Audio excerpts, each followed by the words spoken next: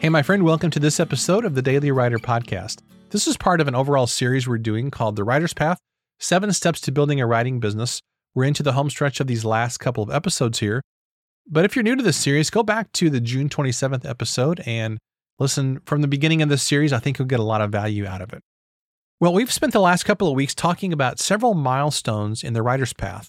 And I want to emphasize again that these are not necessarily sequential in the sense that you got to get this one perfect before you move on to the next one. It's not really that kind of a thing. Rather, these are all just pieces of a larger puzzle of a writing business. And you will continually refine each of these as you go along. Again, I don't think it's a matter of, okay, I've got this one set and now I've got to move on to this one. It's not really that kind of a thing because we're constantly refining and changing and rethinking our business, especially in today's world and in today's business environment where things are always in flux. Now, today I want to share 3 primary benefits of approaching your writing business in the way that I've suggested using what we're calling the writer's path.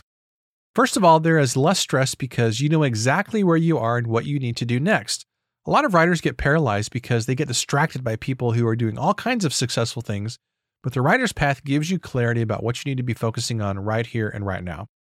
Second of all, you have clear goals for your business instead of feeling like you have to do everything all at once.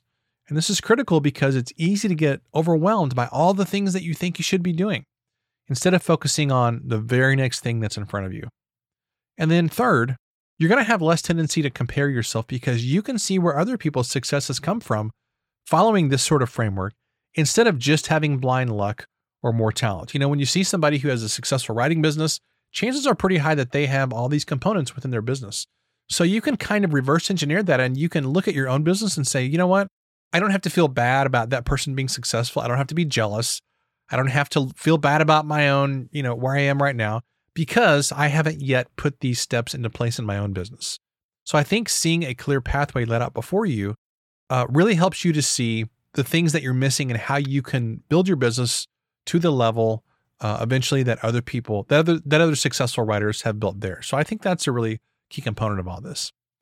Now, I want to emphasize that I truly believe in what I'm sharing about the writer's path.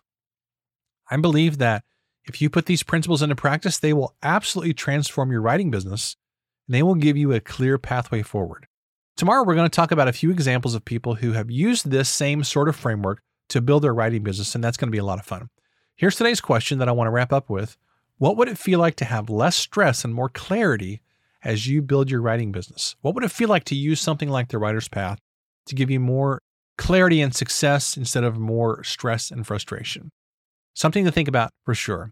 All right, my friend, thanks for listening, and I'll see you tomorrow.